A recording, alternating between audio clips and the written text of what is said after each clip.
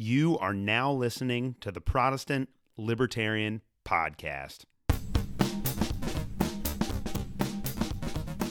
All right, welcome to episode 6 of the Protestant Libertarian Podcast. We are finishing up a two-part mini-series on whether or not creedalism is compatible with Protestantism, libertarianism, or intellectual freedom. And so we took a look at the creeds of the Christian church last week, and we defined a creed as a system of Christian or other religious beliefs, and creeds kind of function as the boundaries that determine whether or not somebody is a part of a particular tradition, and a creed is like a summary statement of what somebody within a particular tradition believes. And we looked at how, while I don't necessarily disagree with the conclusions that the Christian creeds come to, one of the problems with the creeds is that they have become, over time, interpretive frameworks that were imposed on the Bible instead of systems that were necessarily generated from it. And we looked at how a lot of the early Christian creeds were actually determined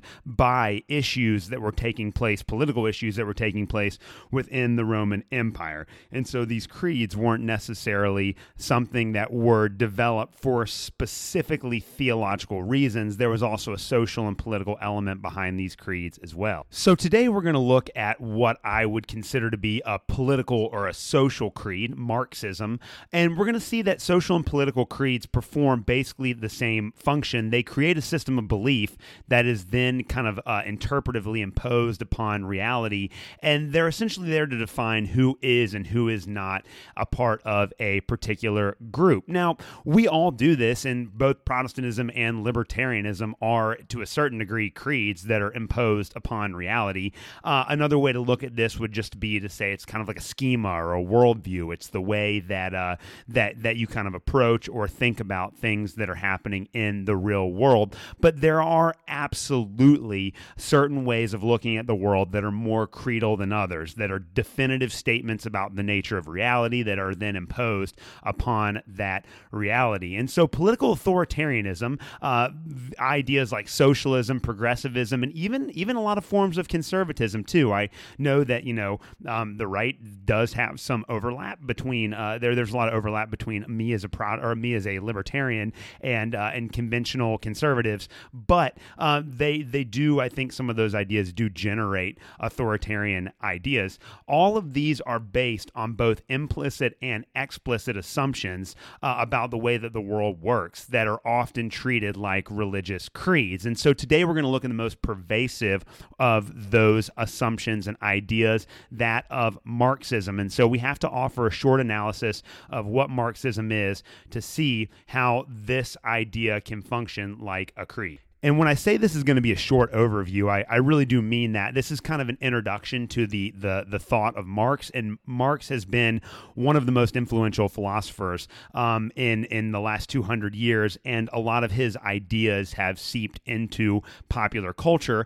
And Marxism does offer an interpretive reality or an interpretive method that allows people to understand reality from a particular perspective, and that has influenced the way that we have thought about and talked about politics and society and religion and a lot of other issues as well. So today we're going to take a look at Marxism, take a look at how it kind of functions as a creed, and then get into some issues that are surrounding that will become important in future episodes of this show.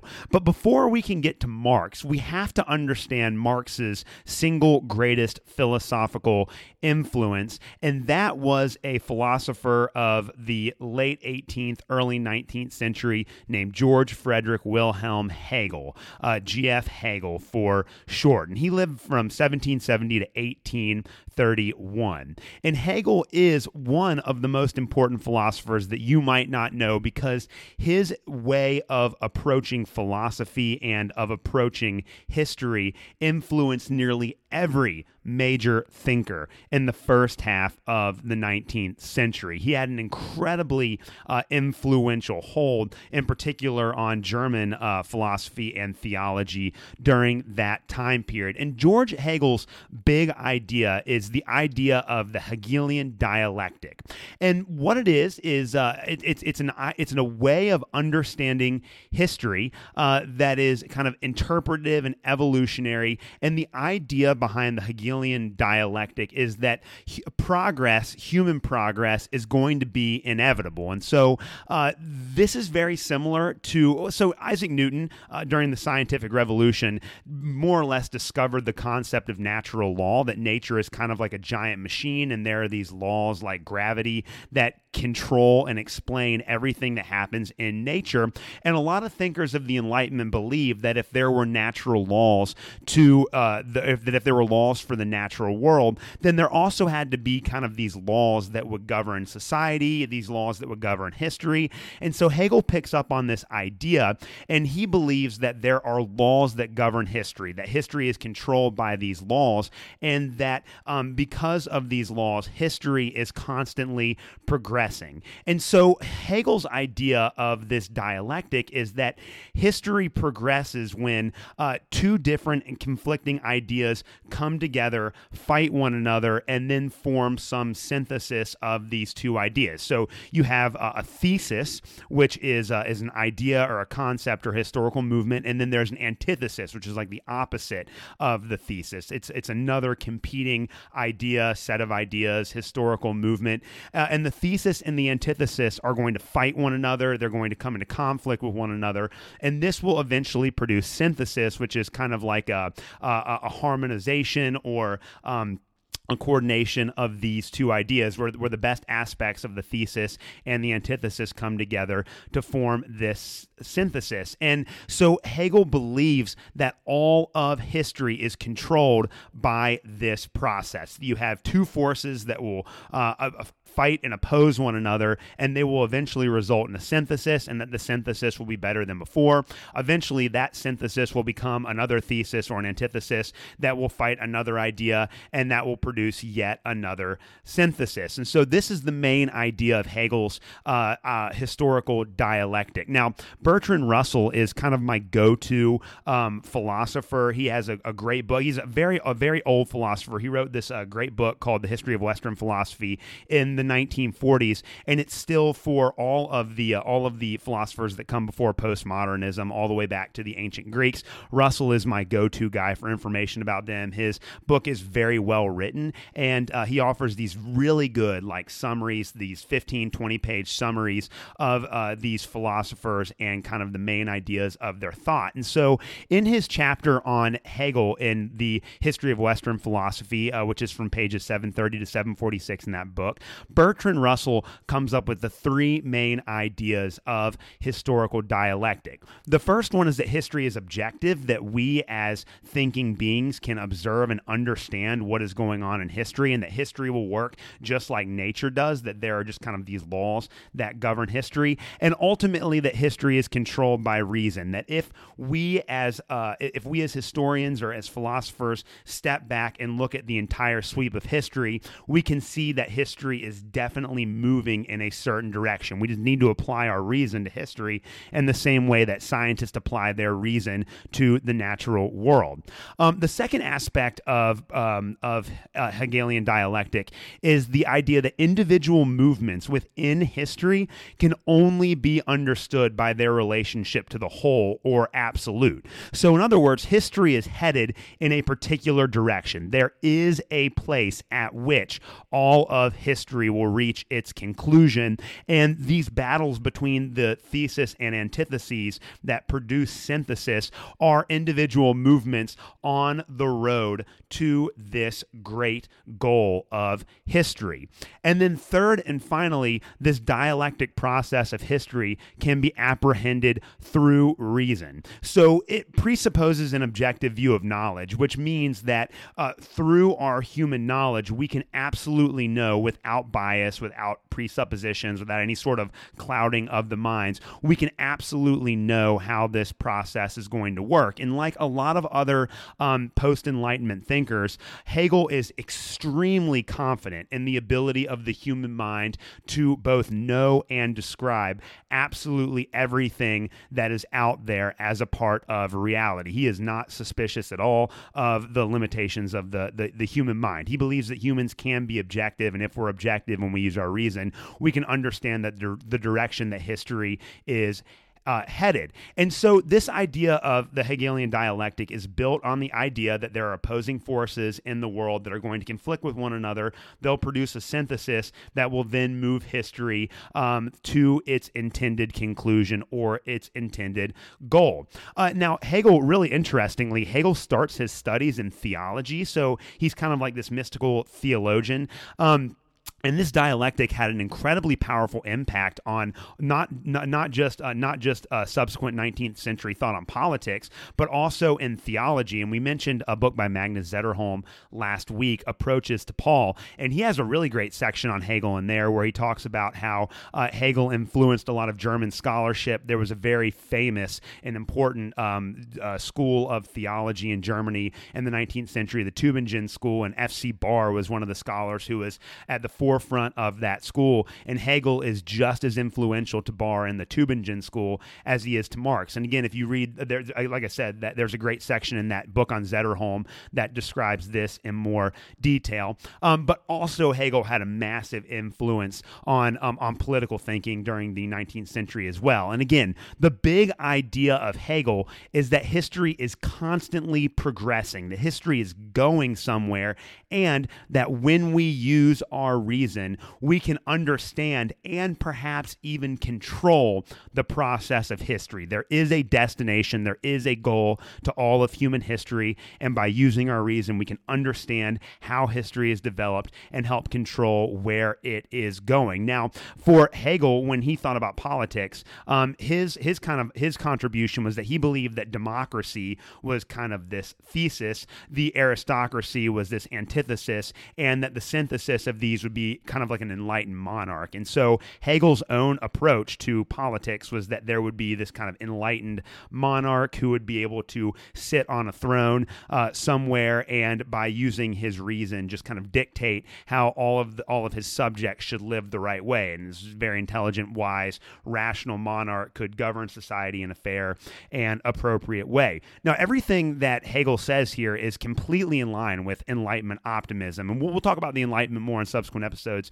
of this show, but the Enlightenment produces great optimism about the ability for human beings to use their reason and to use their mind to understand not just nature, but every single aspect of the world. And Hegel is kind of like the ultimate example of that when it comes to history. Hegel's dialectic is a method of analyzing history that allows us to see both where history has come from and where it's going to go in the future, and it will allow us to potentially even control the destination of human history. Now, Karl Marx, who lived from 1818 to 1883. He is a disciple of Hegel, and again, he's not unique in this. And those of you guys that come from the Protestant perspective, there's a great chance. I know it's true for me as well. There's a great chance that your beliefs about the Bible are influenced to a certain degree by Hegel without even knowing it. And I hope that we can kind of disaggregate that on a future episode as well. But Hegel is massively, massively influential, and his influence is still being felt in the academy today. But Karl Marx is a disciple of Hegel, and he believed in this historical dialectic, that history was going to progress inevitably forward, and that we can understand the process of history. Now, Karl Marx has a different version of Hegel's historical dialectic than Hegel does. So for him, the thesis in this thesis, antithesis, synthesis dialectical process. The thesis is feudalism, which is that system where land ownership is the means to wealth and social control. And so the thesis for him is feudalism. The antithesis is capitalism, as defined as kind of this exploitative, greedy. We talked about the definition of capitalism a few weeks ago. I don't think Karl Marx understood what it meant. But it's feudalism. Capitalism is defined by Marx, and that when the thesis of feudalism comes into conflict with the antithesis of capitalism, these two will collide and produce socialism. And socialism, and then eventually communism, is the ultimate goal of human history. And for Karl Marx, like he believes to his core, he really does, that this is that socialism is the thing that is going to set the human race free. And again, this is all based on Hegel's dialectic, that history is progressing inevitably forward, and Karl Marx believes that human beings have to go through this process of feudalism against capitalism, and then that will result in progress, and that progress is socialism. So obviously Karl Marx's greatest work on this, his short work, is the Communist Manifesto. And I'm going to highly recommend that everyone read it. If you're a libertarian, you really do need to read the Communist Manifesto. The great thing is it's only like 45 pages long, and it's very clearly written. Like Karl Marx, I think that he has a lot of shortcomings as an intellectual, but he lays out his case in an extremely clear and straightforward way. In the Communist Manifesto, it's not obscure at all, and so I would highly recommend that. But I just want to take a sample of a couple of things that he says in the Communist Manifesto here, and kind of show you how that relates back to Hegel. And again, for Marx, Hegelian dialectic is kind of like a creed, in the same way that Christians have approached the New Testament through the lens of the Apostles' Creed or the Nicene Creed. Karl Marx is going to approach history through this Hegelian dialectic creed, this belief that all of human history can be objectively understood by human reason, and that it is headed in a certain direction. And so we can see this pretty obviously in the Communist Manifesto, which Karl Marx wrote, I think, on the eves of the revolutions in Europe of 1848. So on page 6 of the Communist Manifesto, Karl Marx says that all of history is a class struggle. And so this class struggle can kind of be disaggregated into a synthesis-antithesis conflict of the bourgeois, the group of kind of land-owning, either feudal land-owning or capitalist business-owning people that are wealthy, and the proletariat. And the idea behind these two groups is that they are always going to be in conflict with one another. The proletariat's kind of like the working class. And so from Hegel's perspective, the bourgeois must fall in order for emancipation, for freedom to happen. Again, Karl Marx's goal is that history is headed in a certain direction. Ultimately, everyone is going to be free, at least free in the sense that Karl Marx thinks that people should be free. And this ruling class, the bourgeois, has to be overthrown by the proletariat in order for that to take place. And so history is going necessarily in the direction of the fall of the bourgeois, this land-owning capitalist class, according to Karl Marx, and the proletariat will eventually be in charge. And so on page 9, he sets out another dialectic between oppressor and oppressed, and he divides people up into two groups. And so again, the people that are the oppressors are the bourgeois. These are the landowners, the business owners, as he calls them, the capitalists, and the groups that are oppressed are the proletariat, the workers, the people that from Marx's perspective are at the bottom. And there's this dialectic between these two groups, that the oppressor and the oppressed are going to have to fight each other.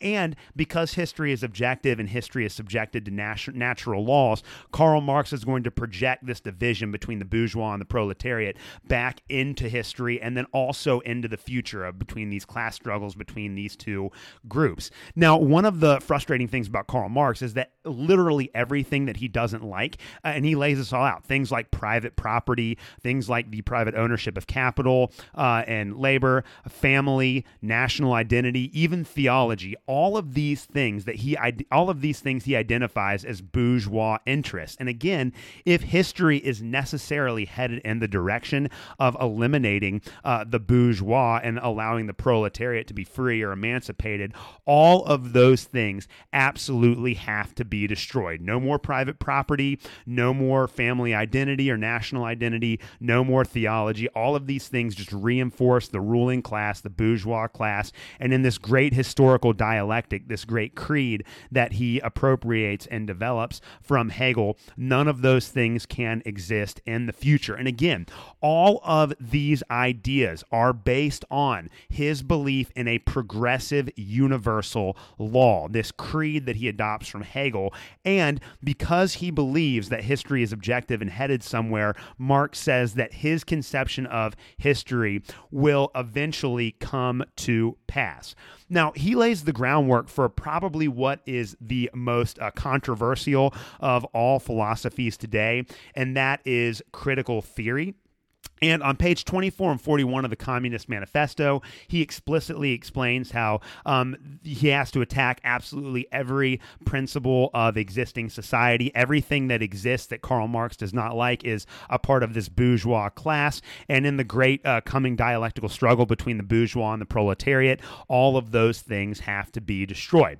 Now, critical theory, is obviously based on Marx, and there are a lot of really good books about this out there right now, even though I think at a popular level, people don't generally understand what the philosophical idea of critical theory is. And while I'm not going to be able to give a detailed analysis of critical theory today, that will have to wait for another episode, but it is coming, believe me. I'm hoping to do that before the end of the year for sure. I want to just show how critical theory, since it is kind of the dominant creed of leftism right now, relates back to Karl Marx and even back behind Karl Marx to George Friedrich Hegel. So the architects of critical theory are a group of Marxists, they're German, known as the Frankfurt School. And this group of philosophers that were originally from Germany applied this Hegelian or Marxist interpretation of dialectical history to all social relationships. And so one of the things, there's a really good book on this. I think Bronner is the name of the philosopher who wrote the book, but there's an introduction on critical theory. It's called A Very Short Introduction to Critical Theory. It's like an part of an Oxford series of short introductions, but it's really good, and it's written by someone who is a critical theorist, so he kind of gives you an inside look at this. But one of the points that he makes about critical theory in that book is that all of these philosophers of the Frankfurt School were Marxist, but they wanted to take Marx's dialectical idea of this kind of conflict between the bourgeois and the proletariat, and they want to apply that generally to all social relationships.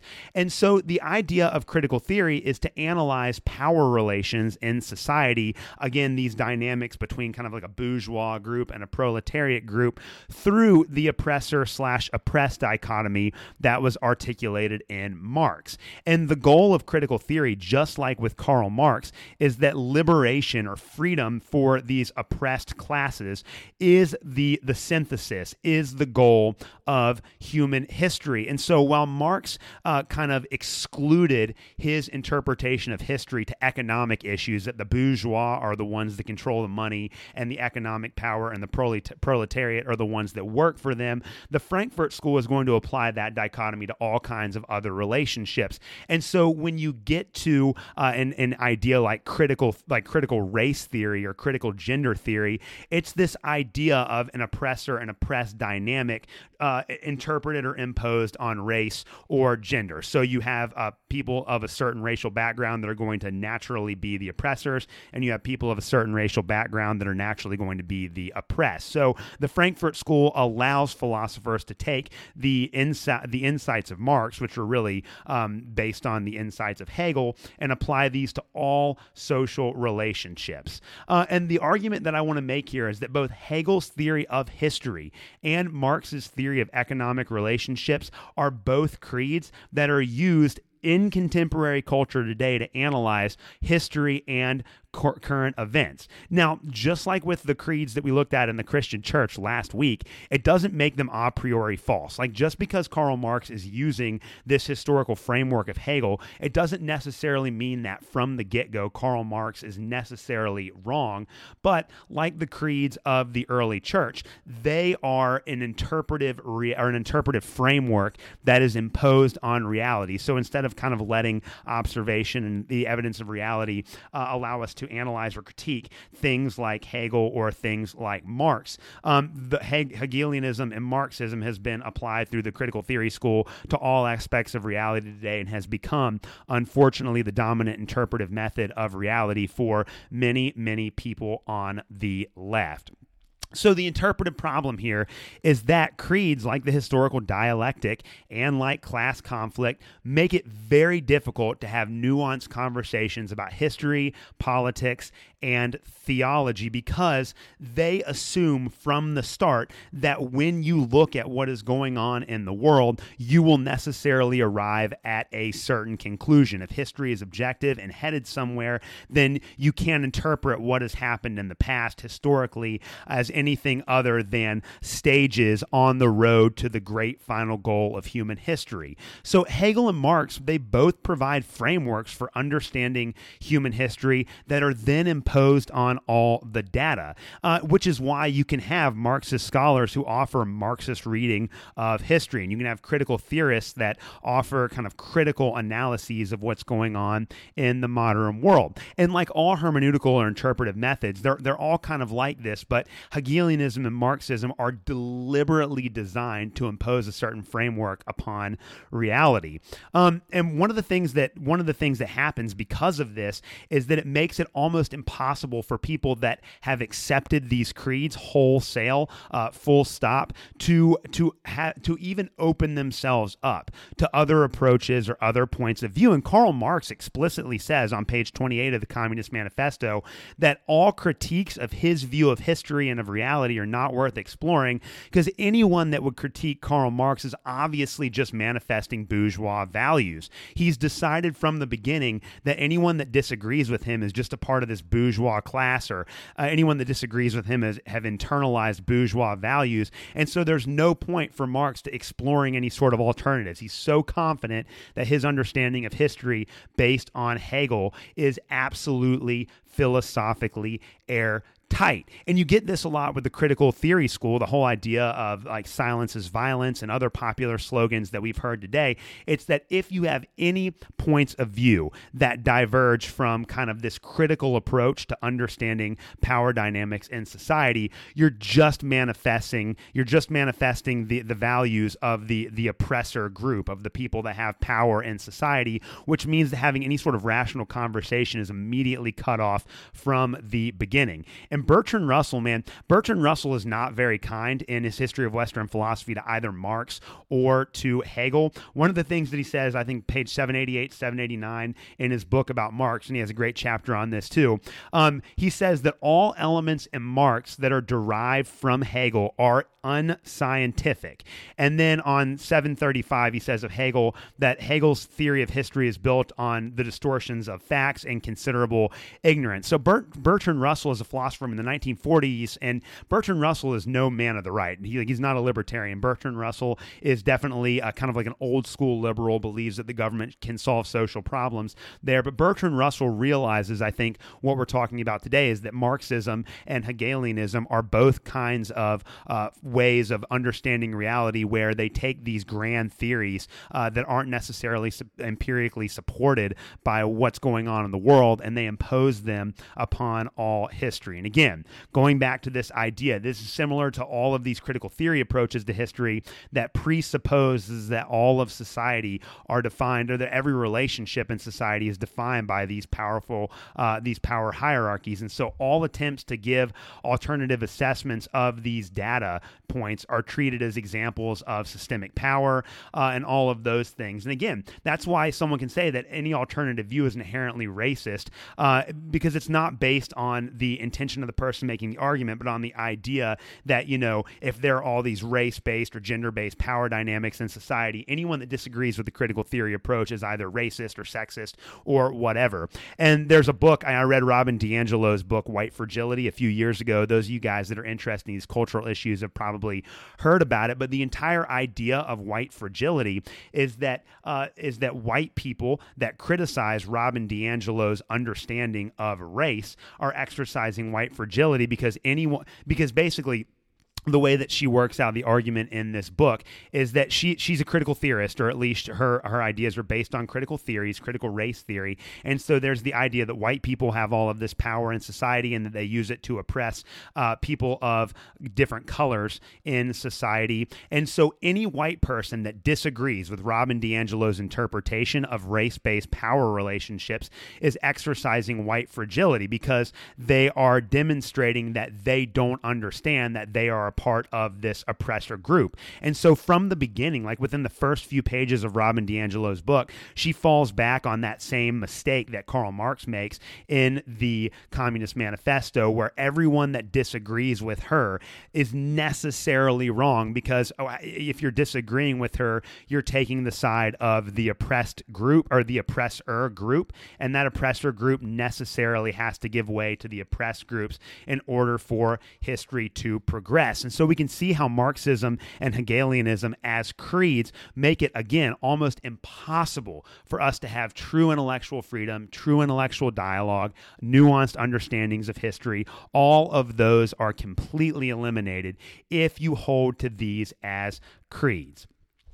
Now, I'm going to make the argument here as we get towards the end of the show that both libertarianism and Protestantism allow us to overcome the constraints of these creeds. And as we said last week, and I said it at the beginning of the show and I'll say it again, I am a Protestant and I think that the creeds get a lot right. But if we believe as Protestants that the Bible is the only source of authority, which is something that we believe thoroughly on this show, it forces us to think about what the Bible actually says and then challenge all ideas based on the Bible. So we have to deal with these early Christian creeds as historical documents. And while many of the ideas that are articulated in these Christian creeds may in fact correspond to what we read in the Bible, we cannot allow the creeds to constrain and determine beforehand our interpretation of the Bible. We have to approach the Bible with the intellectual freedom to allow it to tell us what it wants to say instead of imposing our own understanding of reality through the creeds onto the Bible. Again, the creeds very well may be correct, but we still have to critique them based on a legitimate historical understanding of the Bible. Liberty does the exact same thing in the political sphere. It allows people to make their own decisions about how history works and about how society should work and about how relationships need to be organized within the social sphere. And the unfortunate reality of critical theory is that, libertarians are very concerned about power in society. I mean, the entire idea behind one of the ideas behind libertarianism is that the state has a monopoly on violence and that the state, when given power, will almost always use that power to hurt and oppress people. And so there's a lot of overlap between there's a lot of overlap between at least the concerns of the critical theory school and some philosophers that have been associated with that, and that critical theory, like Marx to a certain degree, is concerned with the use of power in society. That's definitely an overlap between libertarian thought and kind of this Hegelian Marxist critical theory approach to reality. But the unfortunate thing is that it does so within that kind of political creedal perspective that history has a goal, that it's headed somewhere, and that we can objectively understand that by using our reason. And I think that this is the fatal flaw with critical theory, is that while, yes, I applaud people for trying to explore the way that power works in society, they're not doing it from a libertarian perspective. They're doing it from a Marxist Hegelian perspective, which is not necessarily based on any sort of empirically grounded reason or empirically grounded understanding of history. And we haven't gotten a chance to talk about my postmodernist commitments, and I know that there are a lot of people out there that conflate critical theory and postmodernism, and I think that's a a big mistake. One of the main tenets of postmodernism is that human beings are very subjective and that we cannot 100% understand things objectively without our biases or anything like that. And so there's no way for human beings to completely understand history from an objective perspective. And I think that tracks on to more of a libertarian approach to the world than it does to kind of the Marxist critical theory approach. But we'll have to outline that in another episode. The other thing about this idea too here is that capitalism is not really a creed. When we defined capitalism and socialism a couple of episodes ago, capitalism is a non-system. Like, capitalism doesn't have a specific goal in mind. So the idea of capitalism is that while it does make people better off, we're not really sure how it's going to do that in the future. So the great thing about capitalism, and again, this is a part of libertarian philosophy about the state getting out of human beings producing and working and making things that people want, is that capitalism allows for producers to meet dynamic consumer needs that are constantly changing, and meet those demands in innovative ways. Capitalism does not have a plan. It does not have a goal. It does not have a final structure. All that capitalism is a system where the government gets out of the way so that producers and consumers can come together in the market and decide what needs to be made to best satisfy human needs. And so libertarianism as a philosophical approach deals with power in society by trying to distribute it to as many people as possible, by saying that power should not be centralized in the hands of the state, and capitalism is just the economic extension of that. And the great thing about libertarianism, capitalism, and then Protestantism as well is that all of these ways of thinking about the world can operate without recourse to any sort of final goal or teleology. Any sort of great, in the teleology is just the way that we understand how human history is going to wrap up. All these systems can operate without that. Like, we need to reject this Hegelian idea that history is necessarily headed in a certain direction, and that we, through our human reason, can understand all of the dialectic steps that history will take to reach its final goal. And this is one of the things that I've gotten from reading the postmodern philosophers, and then from other philosophers that are kind of associated with that idea. We're going to talk about Thomas Kuhn's The Structure of Scientific Revolution in a couple of weeks. We're going to talk about Michel Foucault. We're going to talk about Ludwig von Wittgenstein, who kind of comes up with this idea. All of these philosophers here approach different branches of human knowledge with the idea that we should not be understanding history with an end goal in mind, that we should just look at the evidence, that we should try to understand history and society and the world around us without thinking that there's some sort of historical goal out there to which we are necessarily progressing. And again, the idea that there is a destination for the human species that we can objectively know comes from Hegel. It is a creed that has exercised an enormous amount of influence on the way that people in the Western world have understood history, and we need to reject that. So creedalism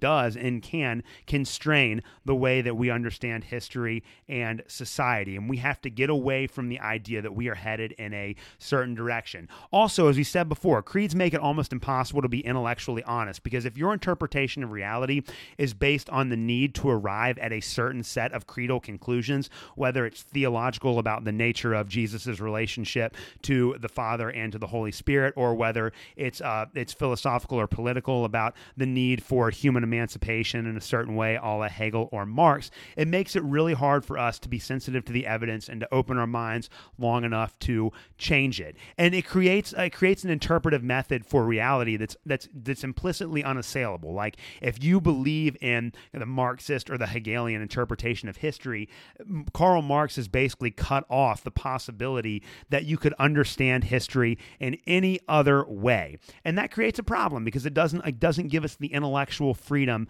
that we need to think about things critically and to come to a better understanding of reality. And again, to wrap this all up, this is exactly why creeds should always be subject to criticism, whether it is a political creed, a social creed, or a theological creed. And again, we all have our hermeneutical or interpretive ways of understanding the world around us. There is nothing wrong with that. But we have to be open and sensitive to changing that perspective or that perception of reality based on evidence, based on logic, based on reason, based on experience. All of these things necessarily have to change the way that we perceive and understand reality. And so to sum all this up, the final statement that I am going to make on this before we wrap up the show today is that while creeds can sometimes be helpful, at least in terms of knowing where people stand on certain issues,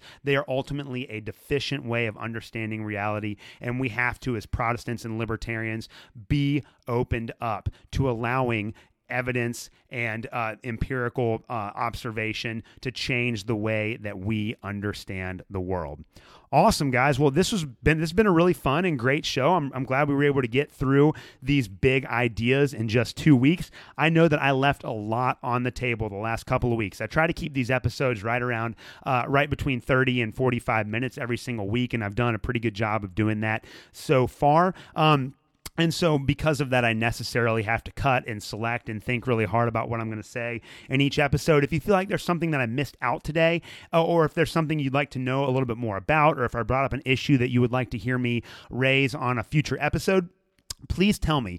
You can email me at theprotestantlibertarian@gmail.com. Again, I'm not currently on social media, although if I continue to gain followers, that might change in a little bit. Just trying to think through what my options are here as a content creator and a podcast host. But again, I'm open to your suggestion. I definitely plan on doing some episodes in the future that are related to current events and things like that, but I definitely want to keep this show more of a timeless show where I deal with kind of classic theological or social or political or philosophical issues. And if there's something that you want me to talk about or that you think I should research or address on the show, email me and I will be more than happy to try to work that into my schedule. I always love hearing from you guys, and I always love hearing your ideas. Next week, going to be a really big one. We're going to be discussing biblical interpretation. So I've talked a lot about the Bible as a source of authority, and I've given kind of hints and glimmers here and there about how I understand the Bible and about how I interpret the Bible,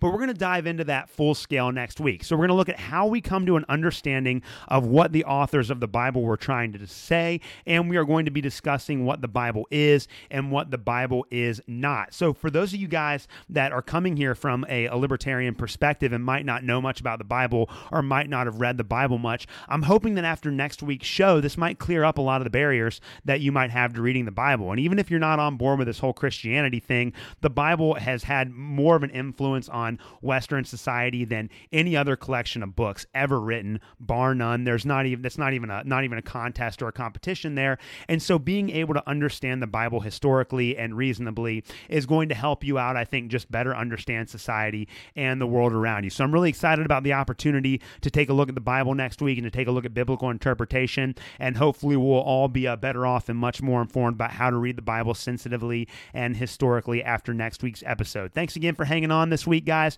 and I will see you next Tuesday. Thanks for listening to this episode of the Protestant Libertarian Podcast. If you have any questions, comments, or would like to reach out to me about suggestions for future shows, you can contact me at theprotestantlibertarian@gmail.com. That's theprotestantlibertarian@gmail.com. Thanks for listening.